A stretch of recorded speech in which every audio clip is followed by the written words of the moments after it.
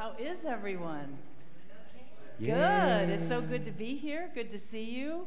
Happy spring. We're almost there, at least in word.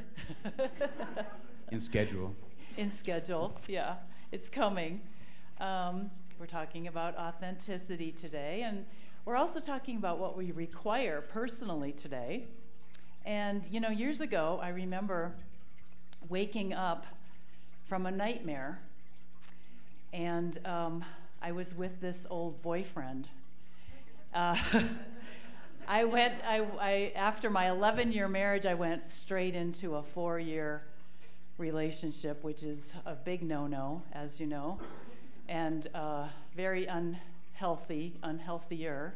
And how could it not be unhealthy? Because, you know, there was no work done so I just took everything with and attracted something even more dicey. But anyway, it was a nightmare, and I woke up and I was so relieved to know that it was a dream. And I remember that day that I had that I woke up, I said, I have put myself, into some really bad situations. And I will never do that to you again. And I'll never forget that. That was a personal requirement, something that I vowed and made a promise to myself that I would never do again. Anyone ever kind of say those words? You know, life is about getting to know ourselves and learning what it is that we require along the way, what we really need to thrive and to grow. So before we go any further, though, I would like to go a little bit deeper and take a closer look at us, ourselves. Anyone ever read The Soul's Code by James Hillsman? Not familiar with that? Well, he presents us with the acorn theory, which says that each of us comes into the world like an acorn as a seed idea of something unique that wants to be expressed. You know, just like the acorn comes in fully itself, and then it has the soil and the temperature and the wind and the sun all working with it to bring it into its full fruition. Well, the same is true for us. The soul of each of us has a unique daemon, he says, or a inner being, and before we are born, it has selected an image or pattern that is going to be ours to live on earth. And the soul companion or daemon guides us along the way, and we forget all this, of course. And the entelechy, I like the word that Jean Houston uses. She wrote the foreword for the Science of Mind textbook, and she's a heavyweight, famous in the human potential movement, entelechy, which originally the word was used by Aristotle, so it's not a new word, but the entelechy remembers. The entelechy remembers. It knows. It doesn't forget. It's fascinating, isn't it, that thought? Plotinus, the philosopher 205 to 270 AD, explained the myth this way. We choose the body, the parents, the place, and the circumstances that best suits our souls and belong to its necessity, kind of like that acorn. We choose that. It's all set up. It is just a fascinating idea to me. And he goes on to give some examples. So we have this, as a young boy, we have, his name is Manolete, born in Spain, 1917 to 1947. He was a sickly, delicate child, barely made it to age 2, stayed indoors, had no interest in going out, only read and did some painting, clung to his mother's apron strings. They really didn't know what was going to become of this guy.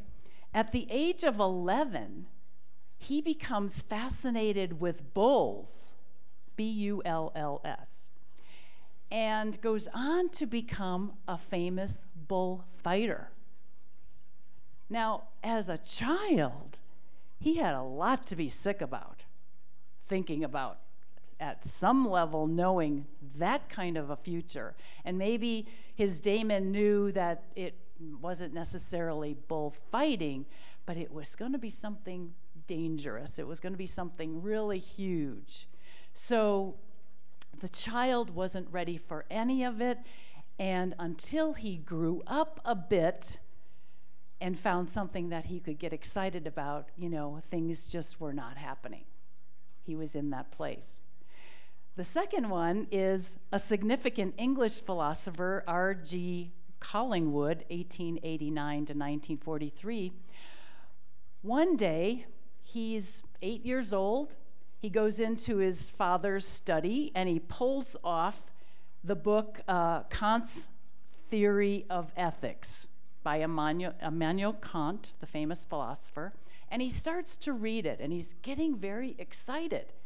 And this is what he says. He says, I felt that things of the highest importance were being said about matters of the utmost urgency, things which at all costs I must understand. But he didn't understand. But he knew somehow this was his business or a future self's business. The intelligence within him, that entelechy, demonstrated the Father who gave him the environment in which he could have this experience, and that curiosity, that superpower we talked about last month, made him reach for the book. And that was the beginning of his philosophizing himself. The third one is a renowned violinist, Yehudi Menuhin, 1916 to 1999. He wanted to have a violin at the age of 4. And he even knew who he wanted as his teacher, someone that he had seen play, Louis Persinger. And his parents at the time, at the age of 4, bought him a toy violin so that it could fit, he could, his hands could use it. He threw it down on the ground, started crying, and would have nothing to do with it.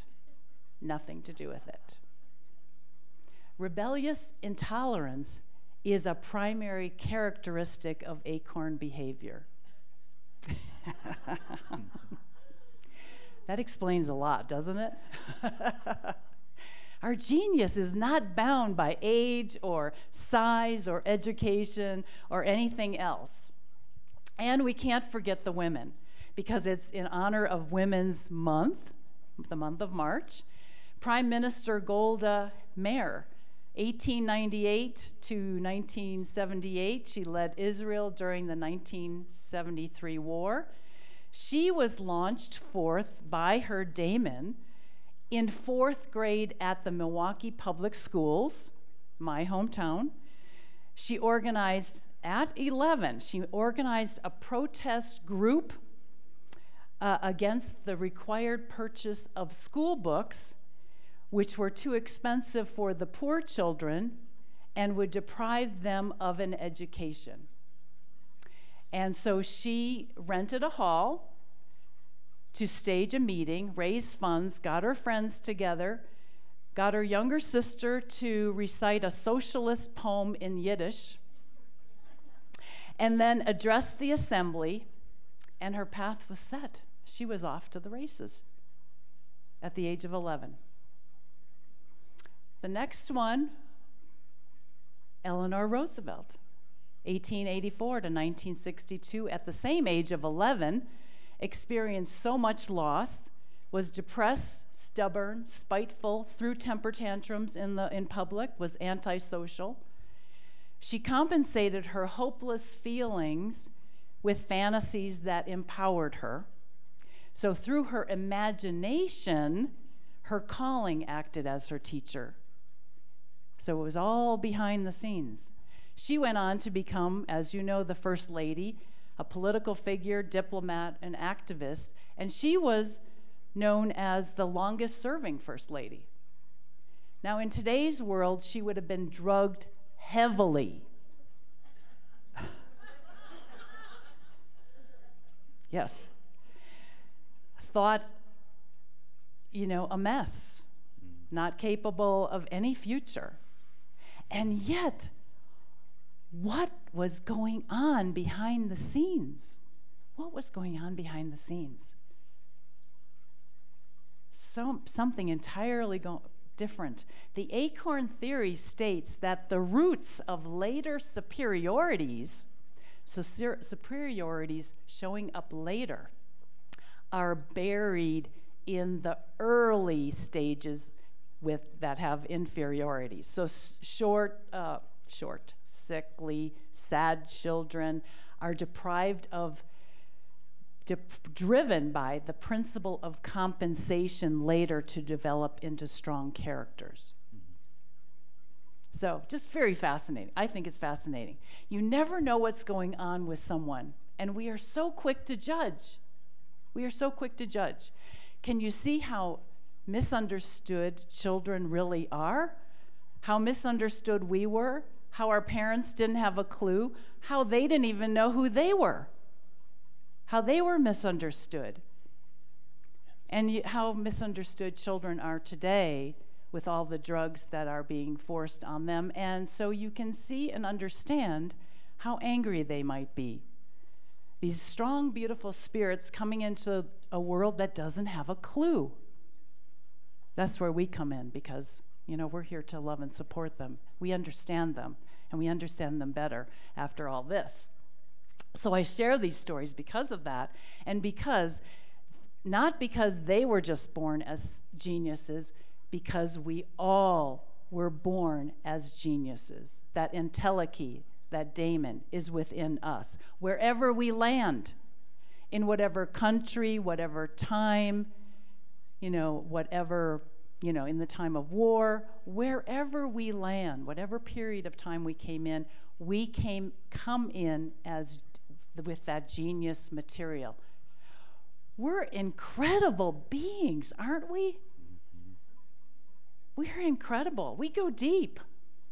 We're so much more. There's so much more to us than we know, than we will ever know, because we're infinite. Now, if we look at our own childhood, take a closer look, we might see some glimpses of the daemon in action. See that there was maybe some mission or some theme or some reason for the things happening the way that they happened. I can see the wheels churning. You're looking back. And you might want to spend some more time there. As we look closer, we might begin to see that there was kind of a setup going on, and that things were a little bit more in our favor than we first thought. So, now that we have a better idea of who we are, what do we do with all that? What do we do with that information? How can we better take care of ourselves? How can we remain true to ourselves? What do we require? What things are we going to allow in our lives? What things are we no longer going to allow? What things are we going to tolerate? What things are we not going to tolerate? What things are we going to require?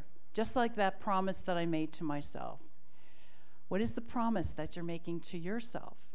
Because we have to love, honor, and respect ourselves first before we can expect anyone else to treat us that way, with respect and honor and love.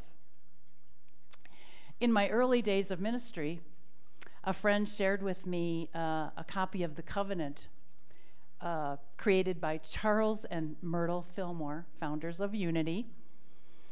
And it was a covenant with God, saying that in exchange for them being supported and taken care of, that they agreed to dedicate their life to their work and to making sure that people were living more greatly. When I heard that and I read that, I was just so impressed. I was like, I need one of those. I have to have that. It was like now in my 40s, I finally knew what I wanted to be when I grew up, and I really loved my work, and I required to be taken care of. If I was going to give it all out, I needed to be taken care of. And so I came up with my own version, of which I am sharing with you today. And this is just part of it, but I'm saying, excuse me, I agree to be the fullest expression of spirit I came here to be, to come from the highest, most loving and abundant consciousness at all times, to love, respect, and value myself, my life, and my work, and to love, respect, and value others, their lives, and their work. To see the perfection of God in everyone and everything, especially in myself and my family. You might remember I mentioned that one last month. To bring my best love and attention to everyone and everything this day and every day. And then the universe agrees, because I put words in the universe's mouth. The universe agrees to love and support me and my family, to orchestrate our lives, to divinely place me and my family in the right and perfect situations where we experience the greatest ease, prosperity, and joy. So, this became my guide for how to live. It was a game changer for me. And of course, the universe is going to do these things anyway. I had to convince myself that that was being done and really trust that that was going to happen.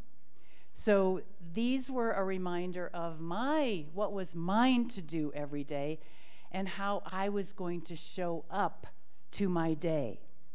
Now, some would say that requirements and, boundaries and guidelines are, they constrict us, they limit us, but they really free us because they help us to focus in on what is important.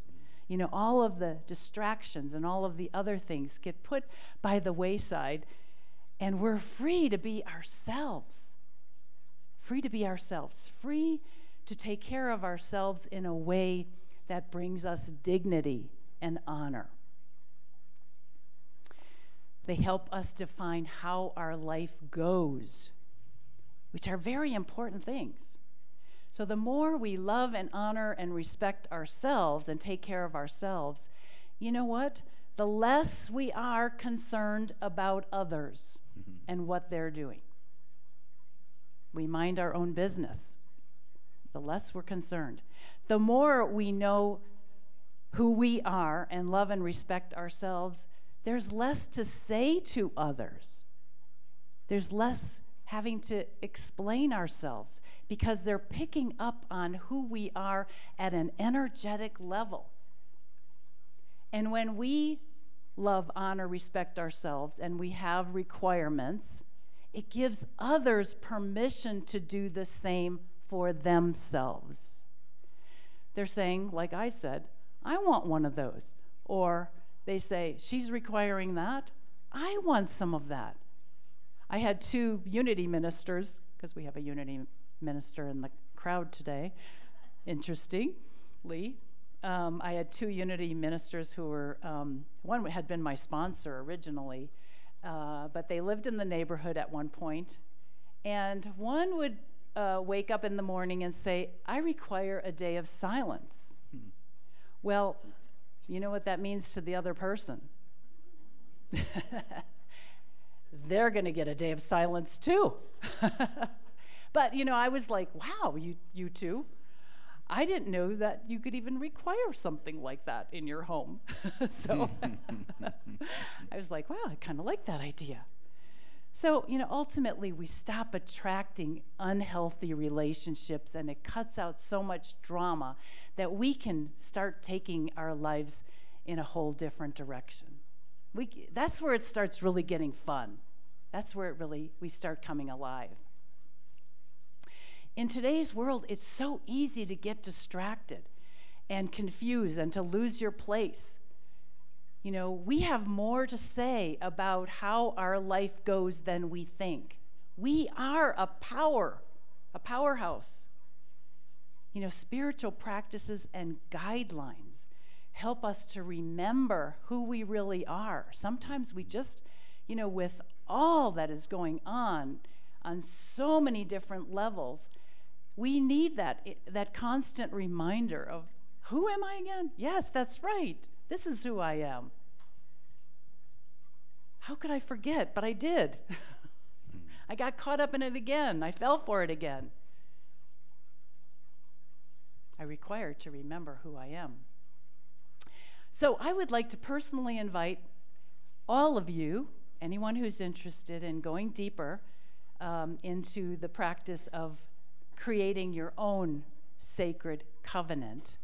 I'd like you to invite you to join me after the service at 12:15 right here for an hour to start working on your own sacred covenant.